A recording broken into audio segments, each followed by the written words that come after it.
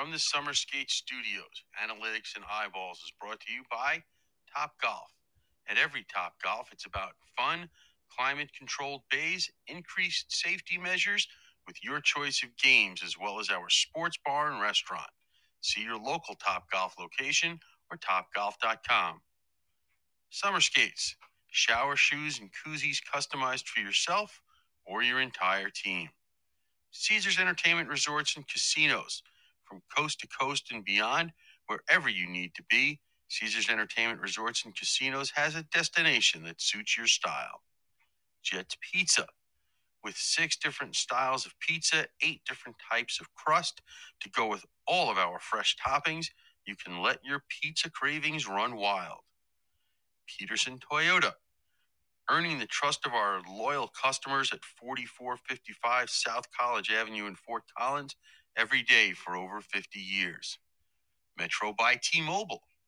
Go to metrobytmobile.com to find your perfect plan, all of which come with the power of T-Mobile's 5G network. M-Drive. Our Boost and Burn is specifically designed to help get you active, get lean, and burn fat.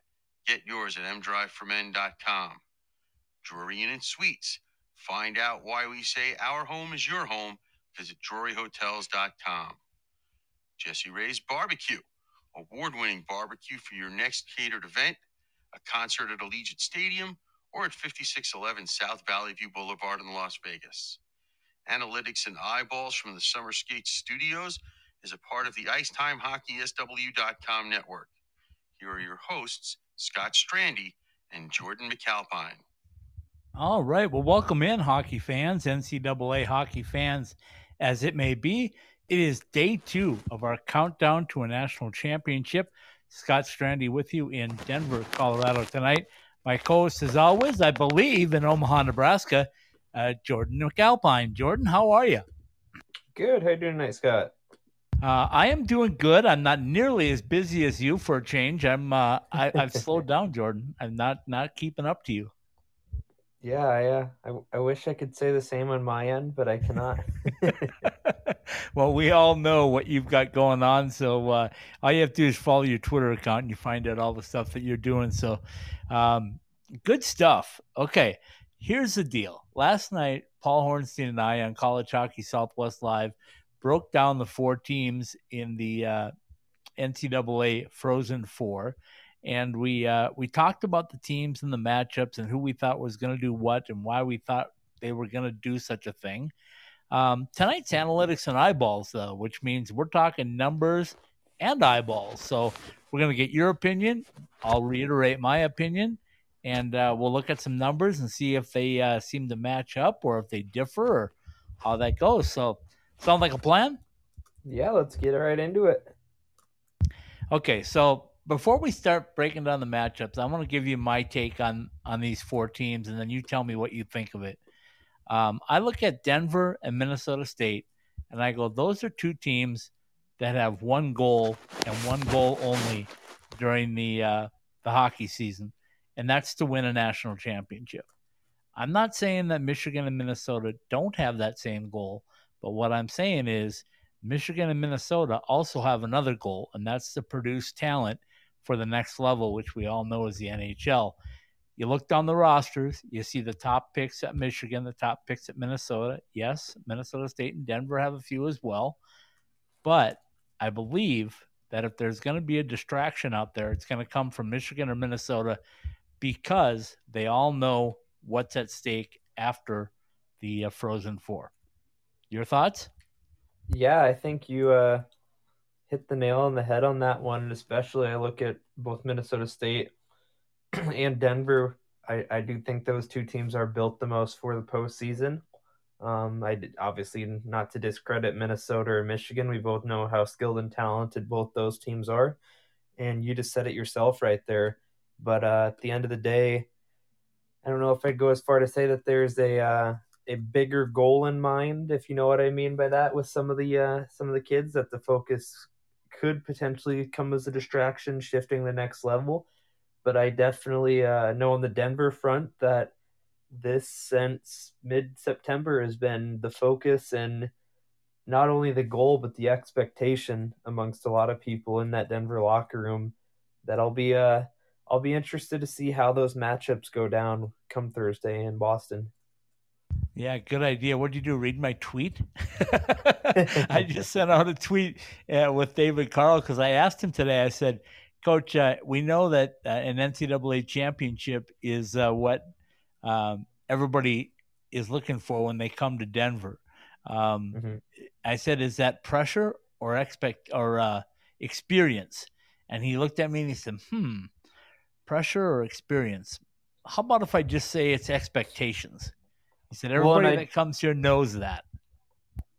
And that's exactly the case. And I actually do think, and I know we've talked about it a bunch, so I don't want to make it sound like a broken record, but at the same time, you wonder how last season plays into that, especially with the disappointment that there's got to be a little bit of extra fuel in the fire, you could say, with Denver this season. So it's they feel that they belong on this stage, and I'll be interested to see how that pans out for them. And before we jump into the matchups, one more thing I want to touch on is the Hobie hat trick was finalists were announced since we last chatted on Analytics and Eyeballs. So Bobby Brink from Denver, Ben Myers from Minnesota, and the goaltender Dryden McKay from Minnesota State. Your thoughts on those three, and do you have a favorite? Yeah, it's interesting. Obviously, I think we all expected Bobby to be there. Dryden McKay has had the success that he's had the last few years. Me personally, I probably would have put Mr. Levi from Northeastern ahead of him, just with this season as a whole for it. But at the same time, I know you can't go wrong with McKay in that situation. And obviously, Ben Myers has put himself in a situation to be one of, if not the top college free agent remaining, and for just reason. You look at the season he's had with the Olympics and everything else that has followed. It's a good group of three to pick from. Put me on the spot with that one. That I know this weekend is going to play a big factor into that too, to see where those teams go. Getting to this point, if you're talking overall player, I might have to go with Brink just because of the season he's had, but for what he's meant to the team, I would put Myers right there as a 1A and 1B with him. So we'll see how that shakes out there. And I mean, and no discredit to Dryden McKay either. Obviously, we know the success that he's had the last few years with it. No matter which direction that vote ends up, it's deservedly so of winning that award. Yeah, I think you can't go wrong. I asked Bobby Brink today when I had a chance to visit with him. I said, three Minnesotans basically in this hunt for the Hobie. And I said, any thoughts on those three? And he said, well, I really have none because I haven't played against either one of them. So, yeah, and I actually do think that is one of the interesting things about it, that I know we had the little bit of a conundrum about the lack thereof of NCHC players amongst that list when they initially put out the 10 for the Hobie Baker finalists there. But it is a good flavor of throughout that whole list of 10, a good mixture of guys from around the country. And you have a goaltender in there. Of course, we know the Richter Award will also be handed out on Friday. And, typically Hobie Baker awards don't go to goaltenders. I mean, that's happened, but not frequently. Your thoughts on that?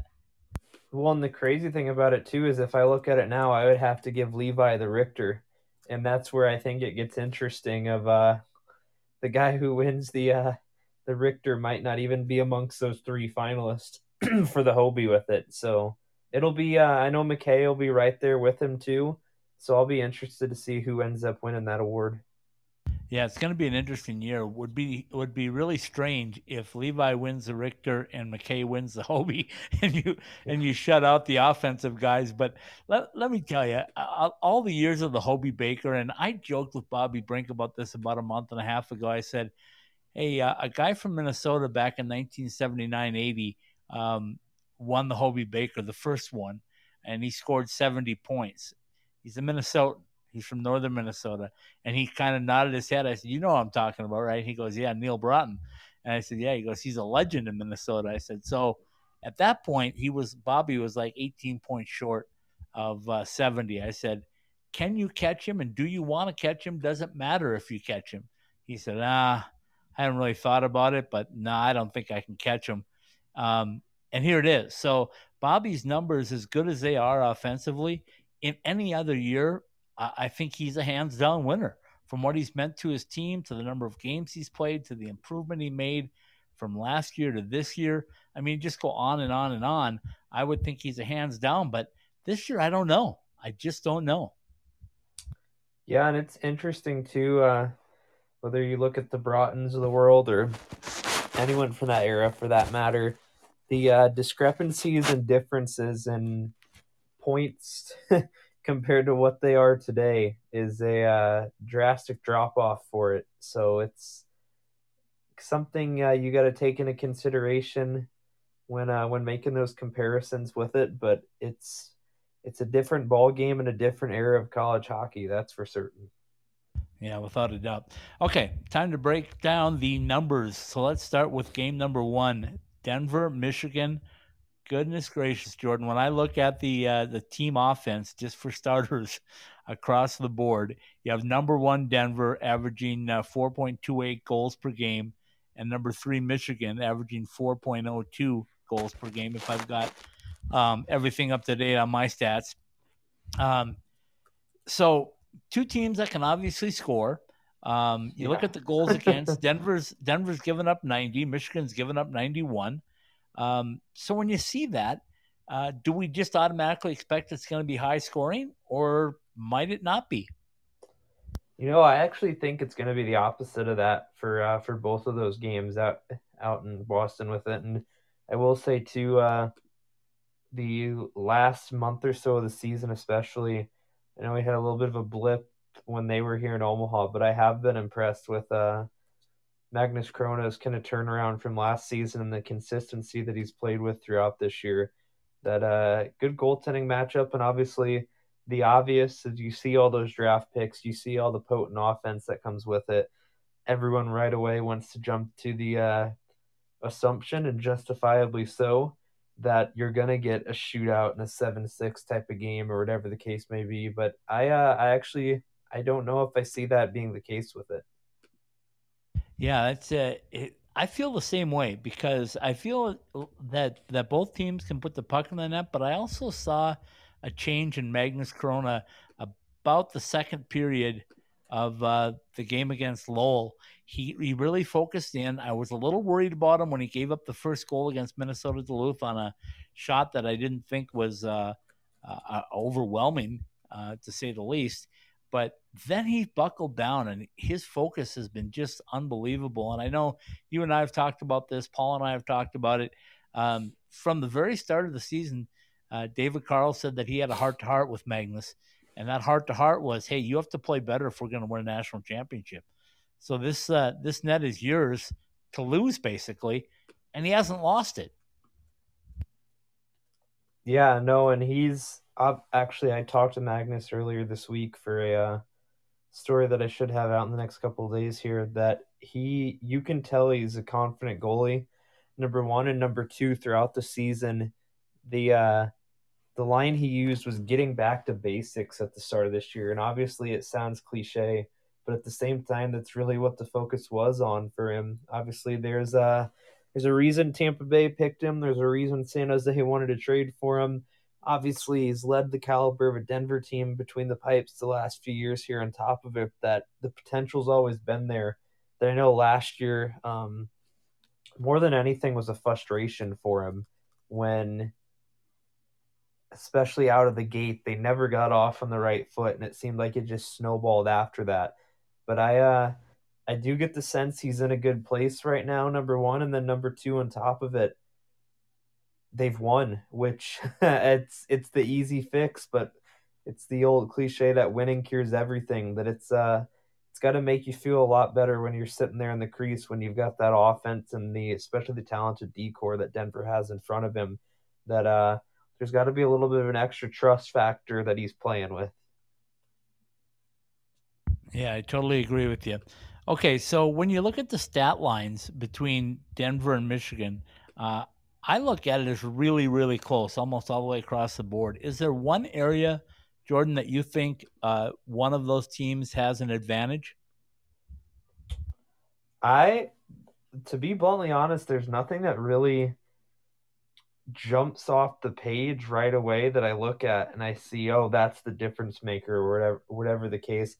Um, Obviously, with as talented of lineups as both of those teams have, that it's the cliche. Obviously, the goaltending we just talked about, and the other cliche, if we want to cross it off the bingo card, is the power play. But it's true that you give an offense with that caliber of skill that they have on top of it, the extra advantage when they don't need it to begin with, but when you go down a man in the box and you're playing shorthanded there, that's a real key of what I see that game coming down to. And then also on top of it, how active those defensemen will get in the play. Obviously, you look at a Luke Hughes on Michigan. You look down Denver's lineup, Tuomisto, Benning, Barons, Bouillon, all of the above that get those defensemen activated, join the rush there, and I think that'll make a big difference. Okay, the one thing that it's not a big numbers because they aren't separated by much, but after watching Denver all season long, like I have, um, special teams worries me a tad because I'm not sure what special team unit Denver is going to bring out, whether it be on the power play or the PK. So Denver comes in with a 24.87 power play percentage and a PK of 78.85. Michigan comes in with a 27.03 power play and an 82.67 PK. Not big differences, but we're talking about a one and done game here. And right now, I think you have to give the advantage in both categories to Michigan. It's a matter of can Denver step up their game or not get stuck in that situation where they're on the penalty kill a lot.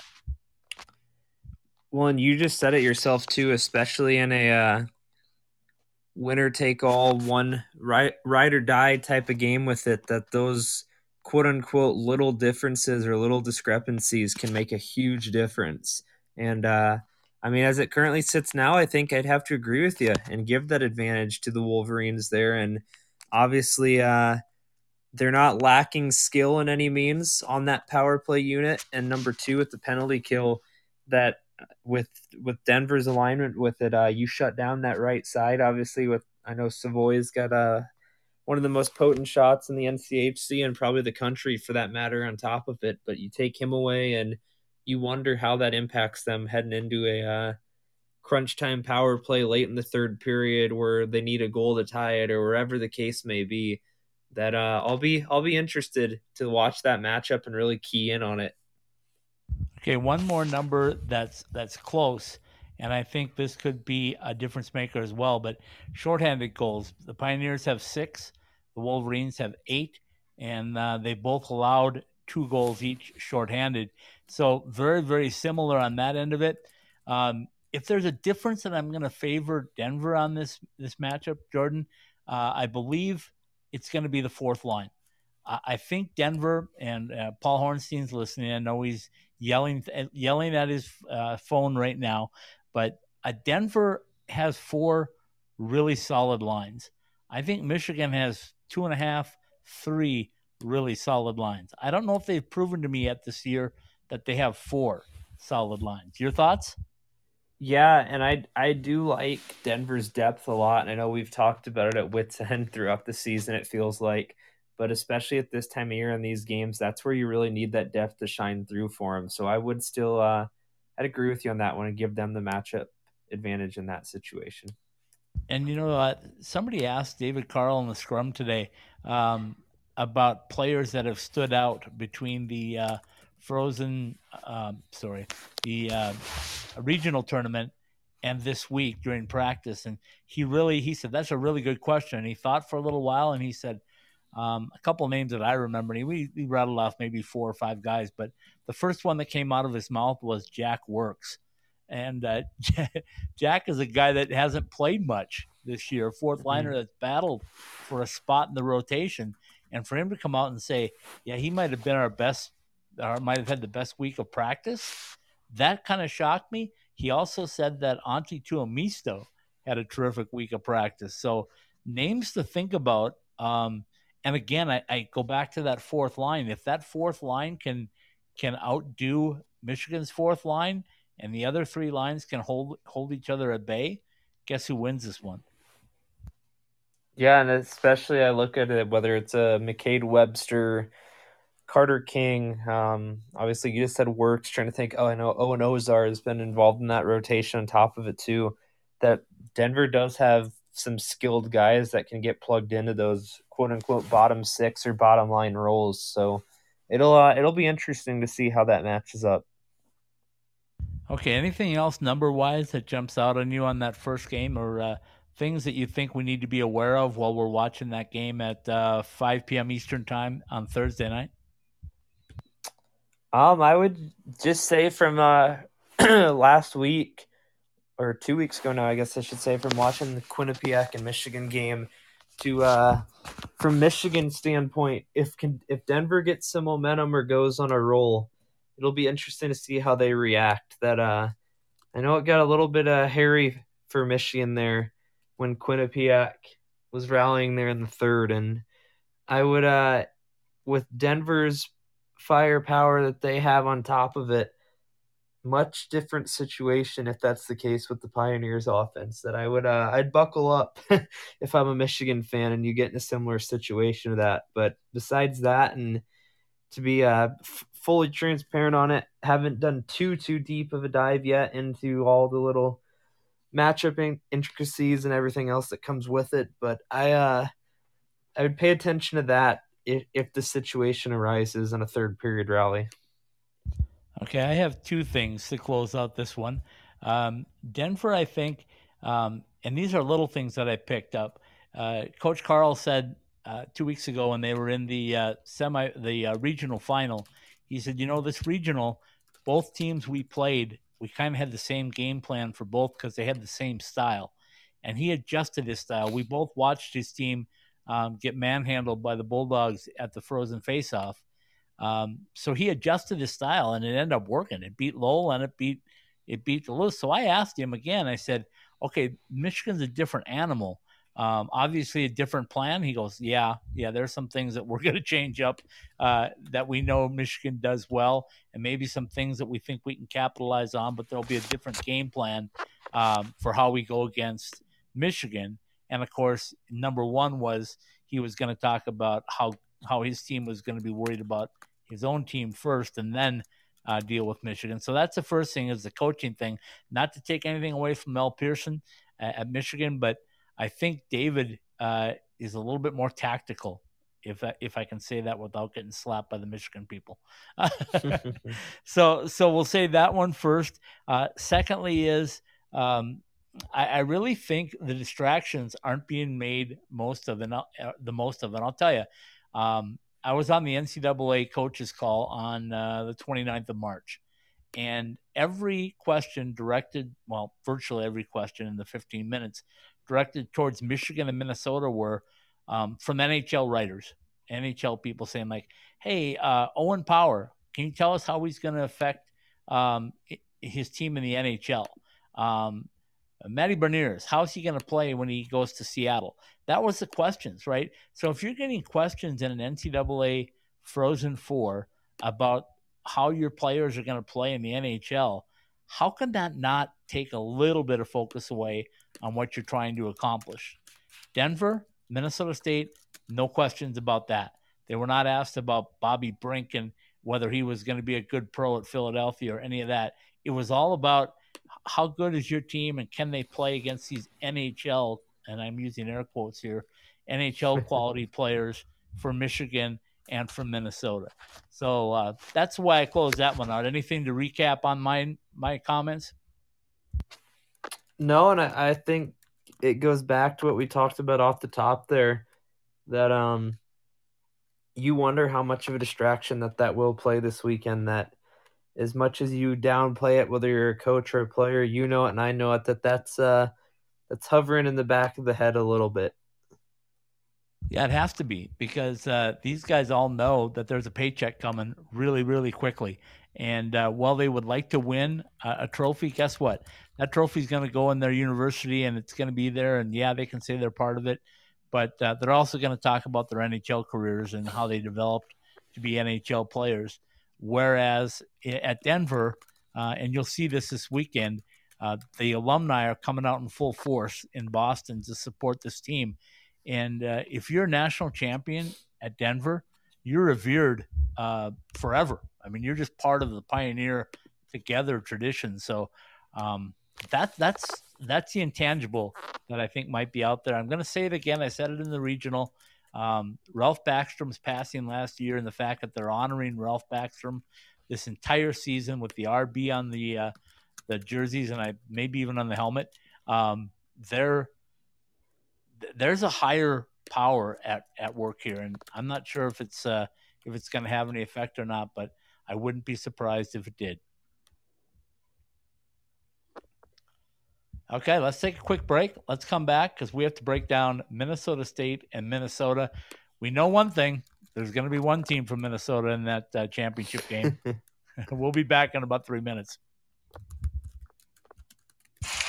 More than 140 live games from the nation's best college hockey conference.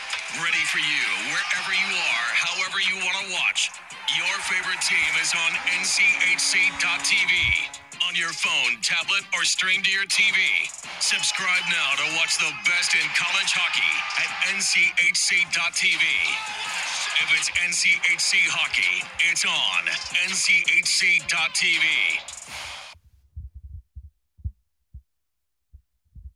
Ask any hockey player in the Desert Southwest, and they'll all tell you the same thing. We love going to the rink in sandals. Now you can show off your game in style with summer skates.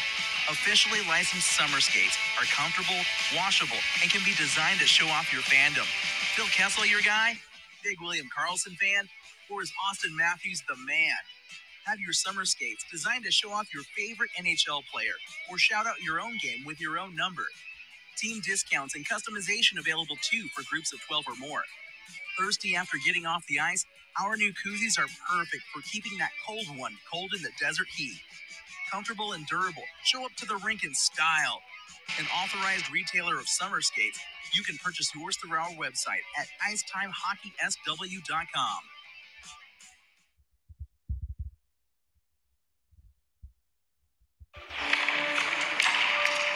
Really, JR? You think you can still do this? I'm focused. You're way too old to hit that target from there. I've been listening to everything you said. It's been running through my head, locked and loaded.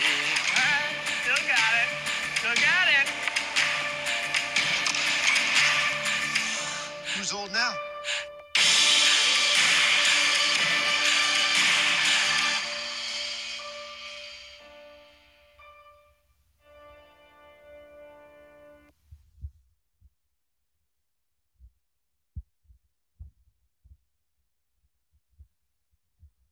At Behind the Mask, we know that players are always messing with their equipment and constantly need to borrow things like tape or need a new mouthpiece during the season.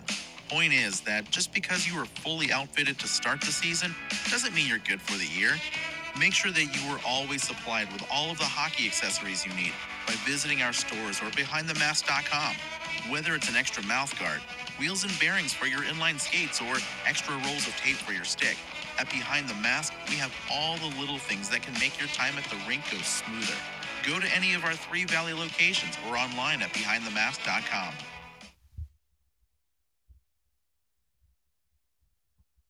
From the Summer Skate Studios, this is Analytics and Eyeballs. All right, welcome back in, hockey fans, NCAA hockey fans as it may be. Day 2 of our skate to Boston, the road to the national championship. Scott Strandy with you tonight from Denver, Colorado. Jordan McAlpine from beautiful Omaha, Nebraska. That is where you're at, right, Jordan? Yep. Just have to check in because you never know. Actually, for early April weather, I can't complain. So, I hear you. I can't either. I understand Boston, though, is going to be rain and about 40 degrees the entire time. So can I just stay inside the entire time? Anyway, okay. So the 5:00 p.m. Eastern time game on ESPN2 is Denver and Michigan. The 8:00 Eastern time game is between Minnesota State and Minnesota. And that game has been moved, thanks to baseball, to ESPNU. I want to get your thoughts on that because I was a little unhappy as a guy that wants to grow the game of hockey. I was a little disappointed it got moved to you.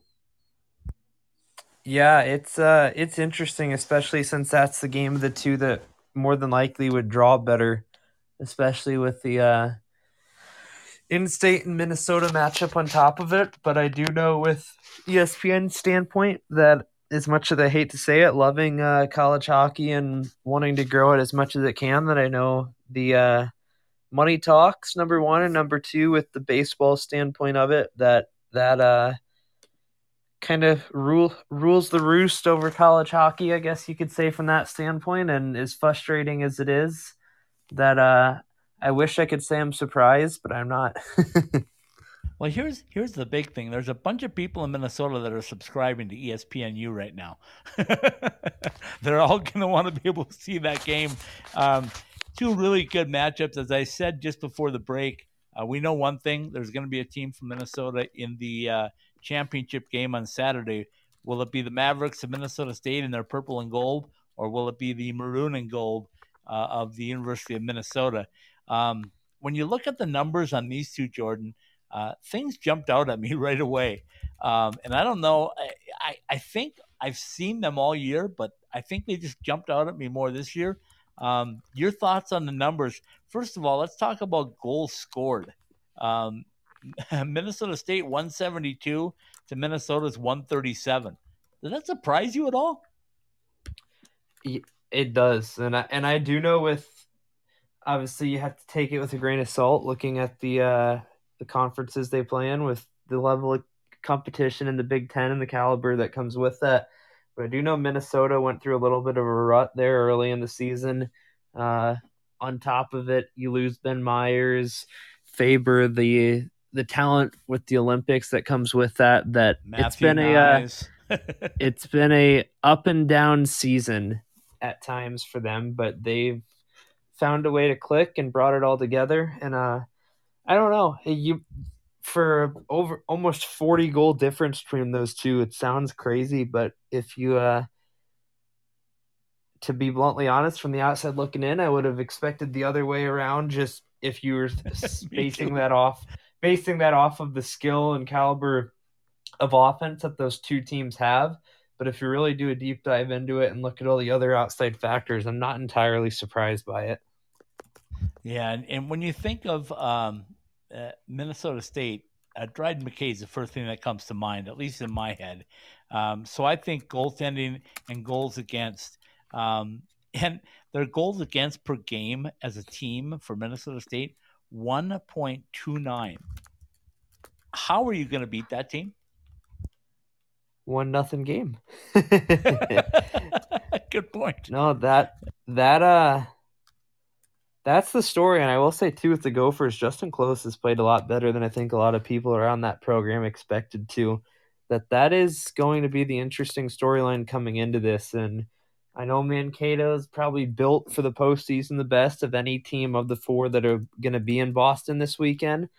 But that game, the Michigan-Denver game, I could see going either way on the style that you're going to have to win. But with Mankato and Minnesota, you know it and I know it, you're going to have to shut them down and cash in on your opportunities if you want a chance to move on. Okay, here's another one for you. Power play goals. Minnesota State 44, Minnesota 25. That is a huge discrepancy. Power play percentage. Minnesota State 26.99, Minnesota 21.55. You go to the penalty kill. Minnesota State 86.62 and Minnesota in at 84.85. man, if you're talking goaltending and special teams and you write them down on paper and then you look at them side by side, how can this not be a Minnesota State victory? Because they don't play the games on paper? Yeah, it is the result that on top of it, the goaltending's a big thing, and obviously I know it's cliche. Dryden McKay has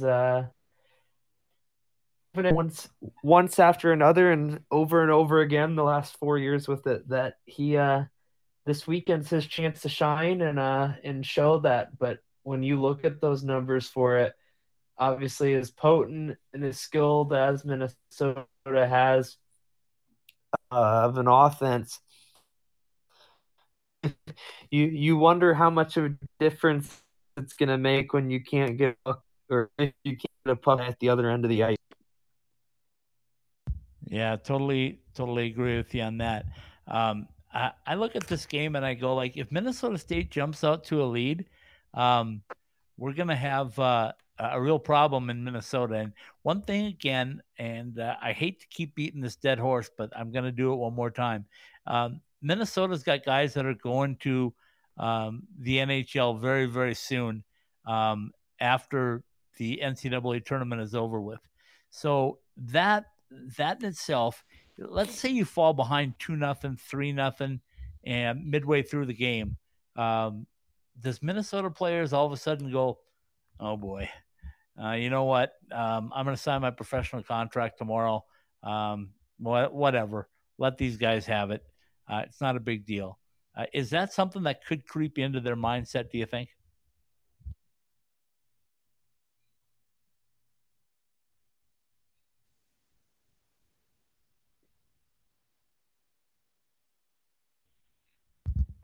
Did I lose? Yeah, Jordan's breaking up just a tad. I don't know if we're running into a bad connection, but try it again, Jordan. Scott, you still there? Yeah, I'm still here. Can you Scott, hear me? You still there? I'm here. Yep, sorry, I lost you there for a second. Did you hear what I said? I lost you about halfway through. So anyway, I'm saying, like, if Minnesota State jumps out to let's say a 2 or 3-0 lead midway through the game, do you think Minnesota just kind of goes, we got guys signing their contracts in a day or two. I don't know if the effort's going to be there. Is that something that could creep into the mindset, or is this, as Paul Hornstein likes to tell me, is you play to win the game kind of mindset, and that will never creep in? Yeah, it's an interesting conundrum. You could look at it as the cliche full defense. Guys look ahead to what's at stake next for them, but at the same time, especially with the national championship on the line, that I don't know if I see that being the case.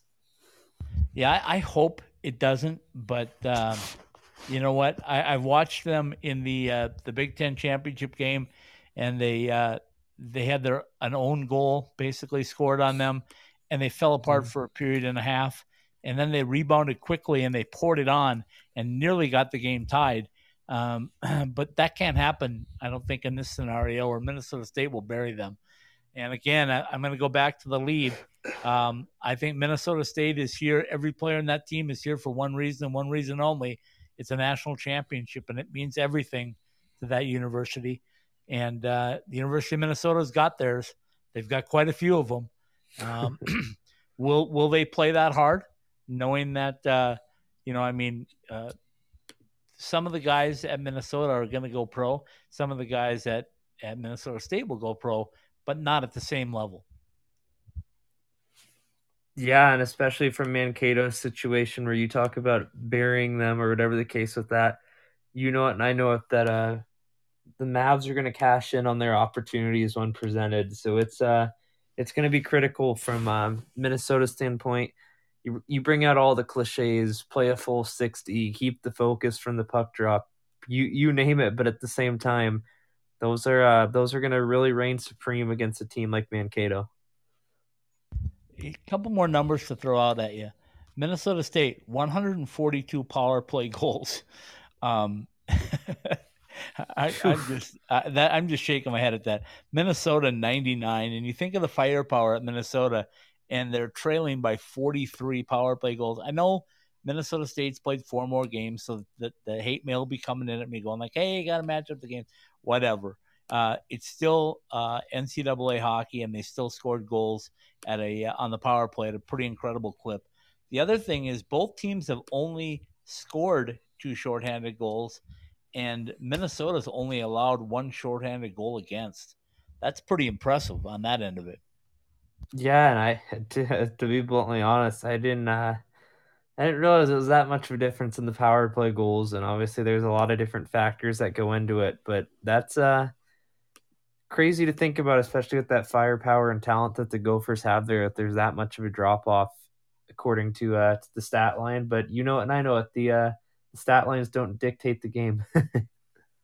Yeah, and let's go to the percentage. The power play percentage, 26.99 for Minnesota State, 21.55 for Minnesota. Again, another stat that I would not have guessed would gone that much in the favor of the Mavericks. Can you repeat that, Scott? Sorry, I lost you there again. Oh, yeah, absolutely. Minnesota State, 26.99 percentage on the power play.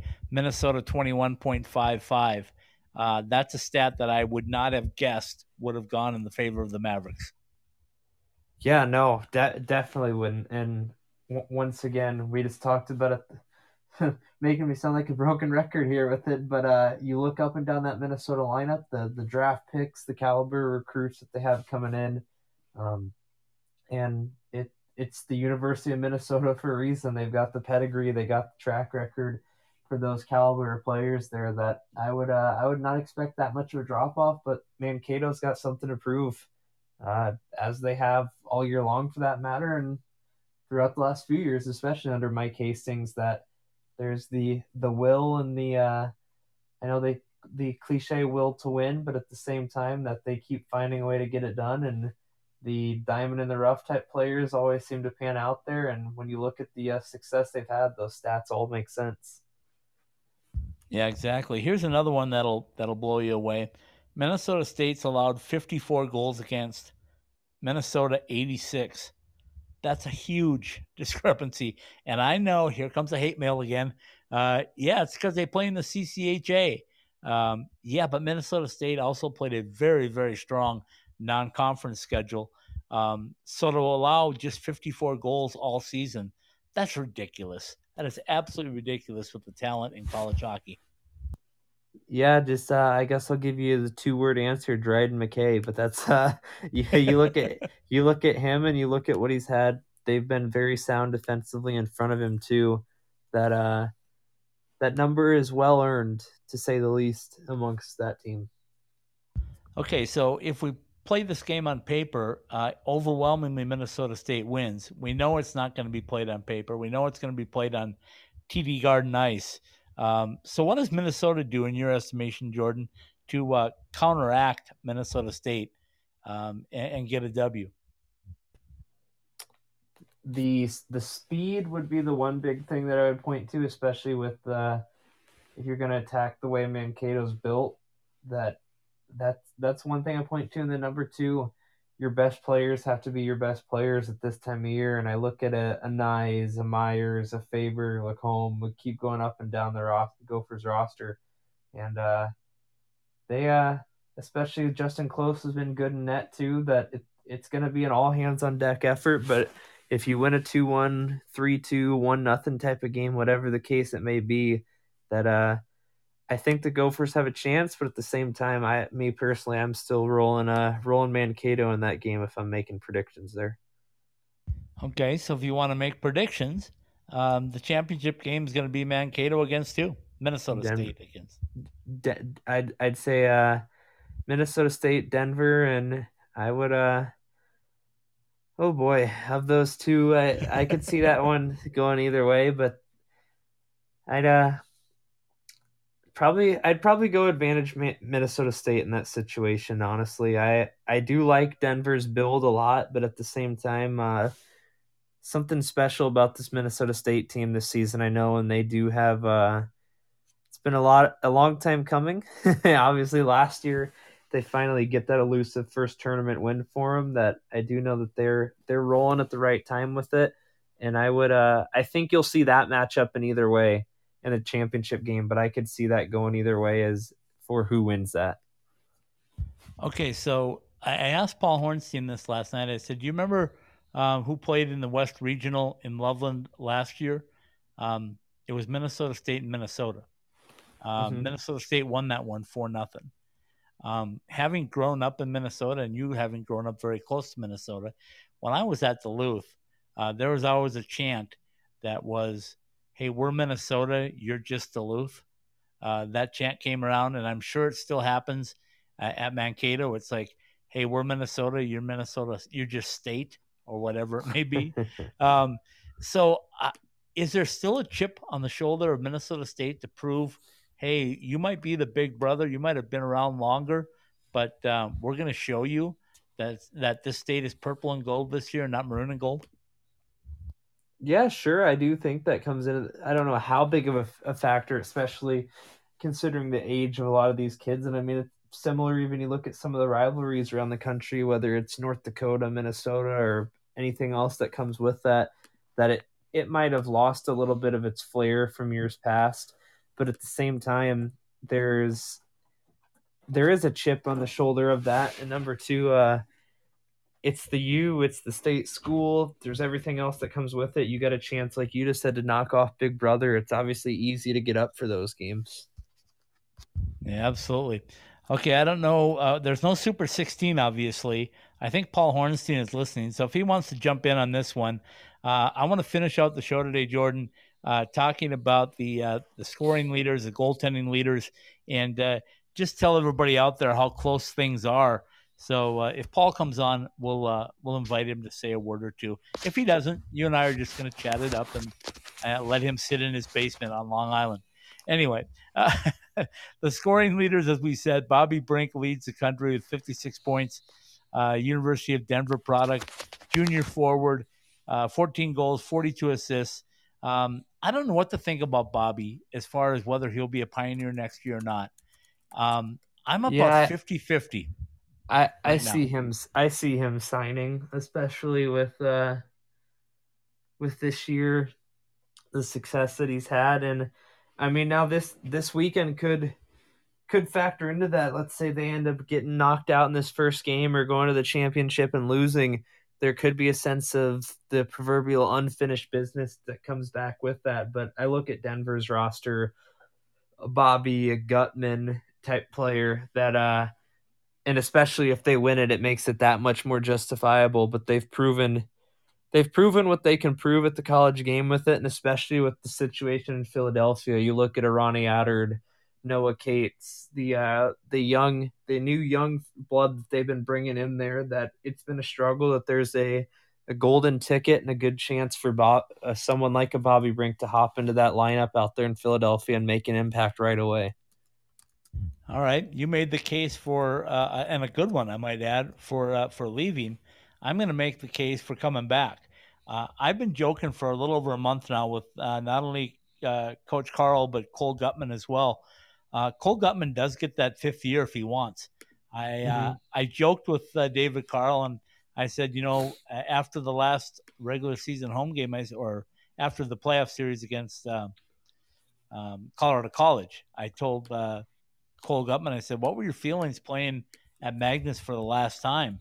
And he kind of just looked at me and he said, yeah, it was different. I was feeling kind of different, but he didn't really go out and say, yeah, it's really terrible. I felt awful knowing that this was my last game here. And then unprovoked, David Carl said, hey, if he wants to come back for the fifth year, we got a spot for him. So what went into my head was like, this past year, and I know you know this as well, but Cole Gutman, Bobby Brink, Carter Savoy, I'm not sure who else, maybe Kyle Mayhew. There's a bunch of guys that have become very, very close and either live together or live very close together. I could see, win or lose, I could see them coming back for one more run because Cole Gutman, a good college player, but where's he going in the Tampa Bay lineup? He's going to the ECHL. If he comes back and becomes a free agent, where does he go? Does he get his opportunity to pick a different place? Yeah, and I could see that argument, but at the same time, I will say I think the the ECHL is a stretch with a player like Cole Gutman for it. But I do get the point with Tampa Bay's organizational depth chart of potentially coming back, but at the same time, and like I said, especially if they win the national championship, I think that further cements or further complicates this. But I'd have a hard time seeing, and from Denver's case, hopefully I'm wrong on this, but I would have a hard time seeing them being able to get all those guys to come back to return.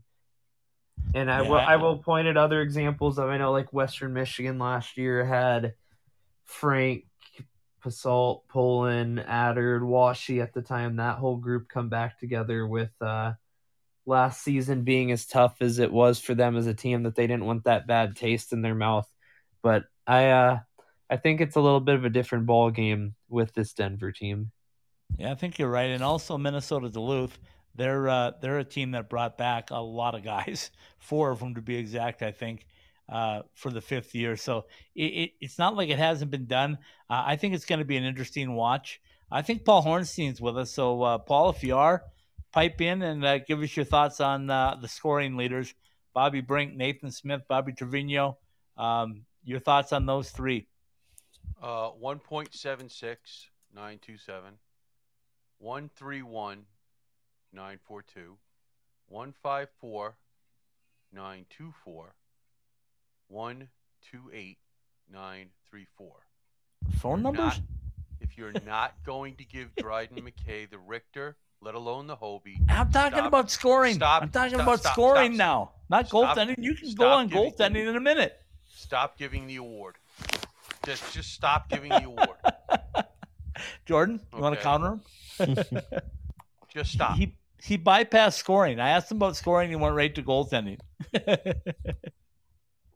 Jordan, your thoughts? Yeah, with that goaltending, I do think Dryden McKay obviously has the case made and has the background to it to support that. But I don't know, this season as a whole, I could see that going either way to either him or Levi. Well, I mean, and I'll let you take it from there. I'm not going to sit here and say that Devin Levi, has not had a great season. I'm not going to say that. But the fact of the matter is, and let's see, I mean, we can go back and I don't know where the heck to find these things. Let's see. By the way, you almost have to give. Do you want to talk about scoring while I look this up? That's fine. Brink, I mean, for crying out loud, he's the leading scorer against the toughest conference.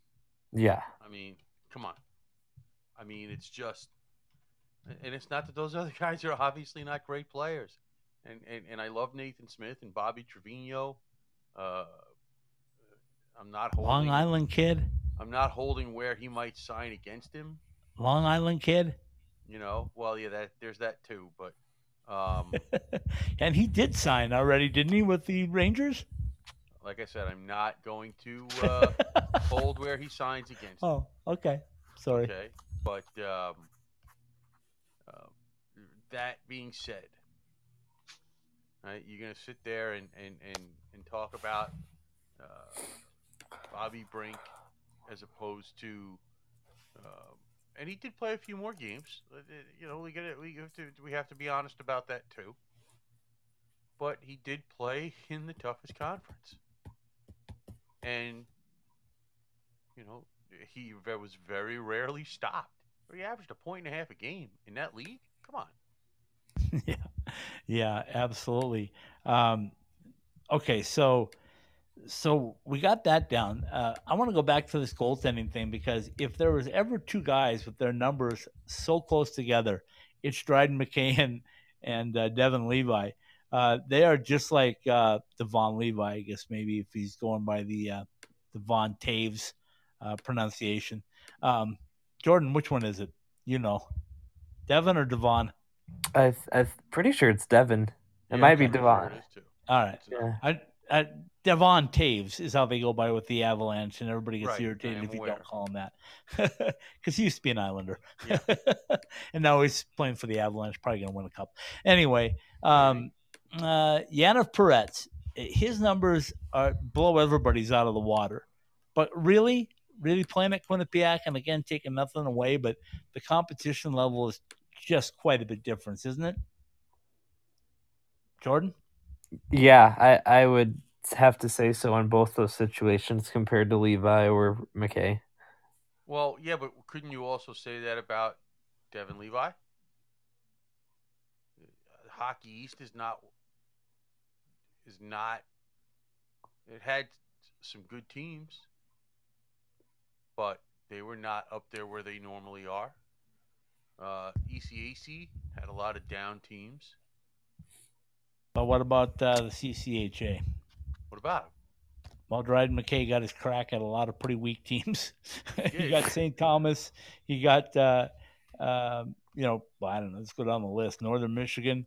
You can go down the list of, and I just think that Dryden or McKay and Levi, let's go that route so I don't get the name wrong.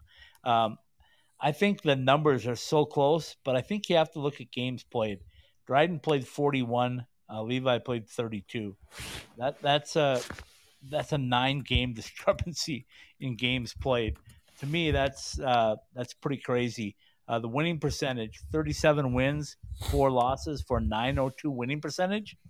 Come on, that's like off the charts. That is off the charts winning percentage. I don't want to hold the fact that Devin Levi went to the World Juniors and did he play in the Olympics? I can't remember. I don't want to hold those things against him. Okay, but you want to talk about those kinds of things. Dryden McKay beat UMass, including a shutout. Okay, shutout St. Cloud State. Okay. Beat Providence, beat Michigan. Okay. Let's see. Let's go to some more non-conference games. Look at that. 2 goals in 2 games against somebody's Bulldogs. Look at that. Oh, shush. Actually, the friggin' worst games he played, non-conference, were the ASU ones. You have 2 goals, 3 goals. And, well, we know that powerhouse. Well, but that's my point. I mean, and he only shut the he only set the shutout record. But what the hell? Jordan, he's making a heck of a case, isn't he? And do you want it? We can go back to the years before that too, if you'd like, to try and figure out what he did in those other years. Paul's got a whole wall of Dryden McKay stuff on his basement wall. I'm a fanboy. I admit it. Okay, so what's coming out in this, as we get it back to the Frozen Four, is Dryden McKay easily the top goaltender in the Frozen Four. You have to look down to Justin Close, who is number 6 in goaltending stats. Then you have to drop down another 6 to find Eric Portillo. Then you have to go one more to find Magnus Krona. If goaltending and specialty teams win championships, who's the NCAA champion on Saturday night? Jordan? Goes to my case for the Mavericks winning at Mankato. Paul? You love predictions. Yeah. Yes, that's what I'll say. I love predictions. He doesn't want to do the prediction. I think, as Jordan does, I think it's Denver, Minnesota State, but I've seen too much of Denver to go against them. Plus, my beard is still growing, so I don't want to shave it until Saturday night or Sunday morning. So, well, I would say just let it keep growing. Forget about Saturday or Sunday. Just let it keep going. The more of it that covers your face, good one. We're better off in the pictures. So yeah, you're funny. Yeah, you are hilarious. Okay, Jordan. Any closing thoughts?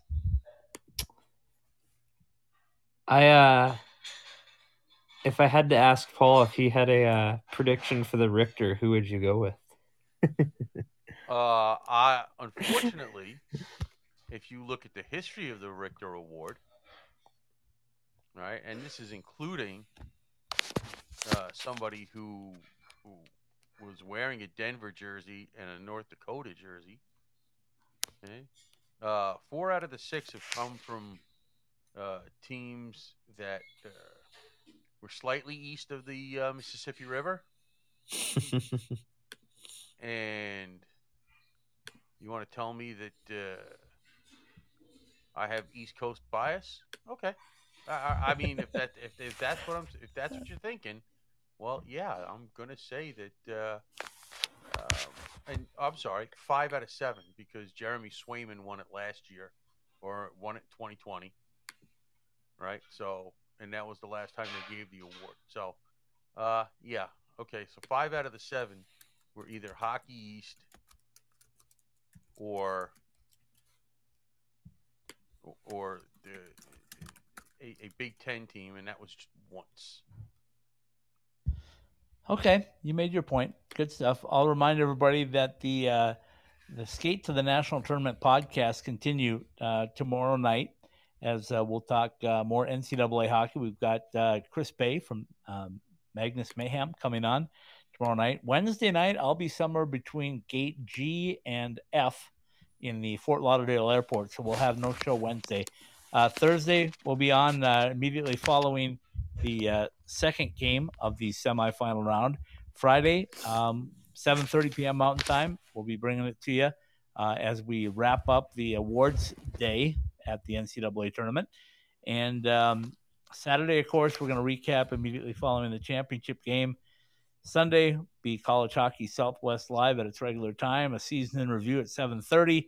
Monday, Jordan and I will be back. We'll take a look at the NCAA ahead. We'll talk about the new name change coming for us and some new teams that we're going to be adding to our coverage area. And finally, a week from Tuesday, we will be talking NCAA team recaps and getting started on our weekly recaps. Yes, where every Tuesday night we'll have a new coach on to talk about their season, and then we'll talk about some teams that are coming in and have their coaches on. So that's the game plan. Stick to us at ITHSW Podcasts and stay tuned. If you follow us, subscribe, you will get the podcast as soon as it comes out. Okay, Jordan, take it away. From the Summer Skate Studios, Analytics and Eyeballs has been brought to you by the NCHC and NCHC.TV. Subscribe to NCHC.TV and catch all the action from the toughest conference in all of college hockey. Drury Inn and Suites, now an official Disney World hotel. Book your stay at our new Lake Buena Vista location opening this October or at any location at druryhotels.com. By Summer Skates, whether you use your own name and number or you want to represent your favorite player, show off your game and style. Visit summerskates.com for more information on how to get your personalized shower shoes and koozies today. Metro by T-Mobile. Switch to our $60 a month plan, which includes an Amazon Prime membership. See one of our stores for details today. Behind the Mask. No one knows goalie needs better than we do. Visit BehindTheMask.com or our 3 Valley locations for more. Jesse Ray's Barbecue. Located at 5611 South Valley View Boulevard in Las Vegas, our food sums up one word: perfection. By M-Drive. For supplements to fuel and refine your drive, visit mdriveformen.com.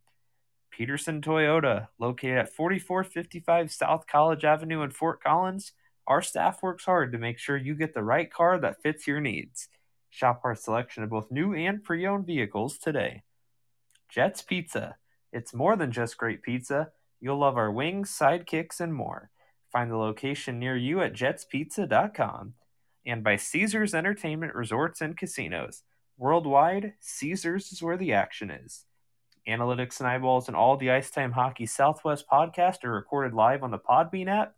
You can also download our shows on iTunes, Podbean, the Google Play Store, Spotify, Stitcher, iHeartRadio, and on TuneIn. Analytics and Eyeballs and all of our weekly podcasts come to you from the Summer Skate Studios and are a part of the Icetime Hockey SW.com network. Very well done, my friend. Thank you, Paul Hornstein, for piping up and piping in. Thank you, Jordan, for taking time in your very busy schedule to bring all the numbers to us.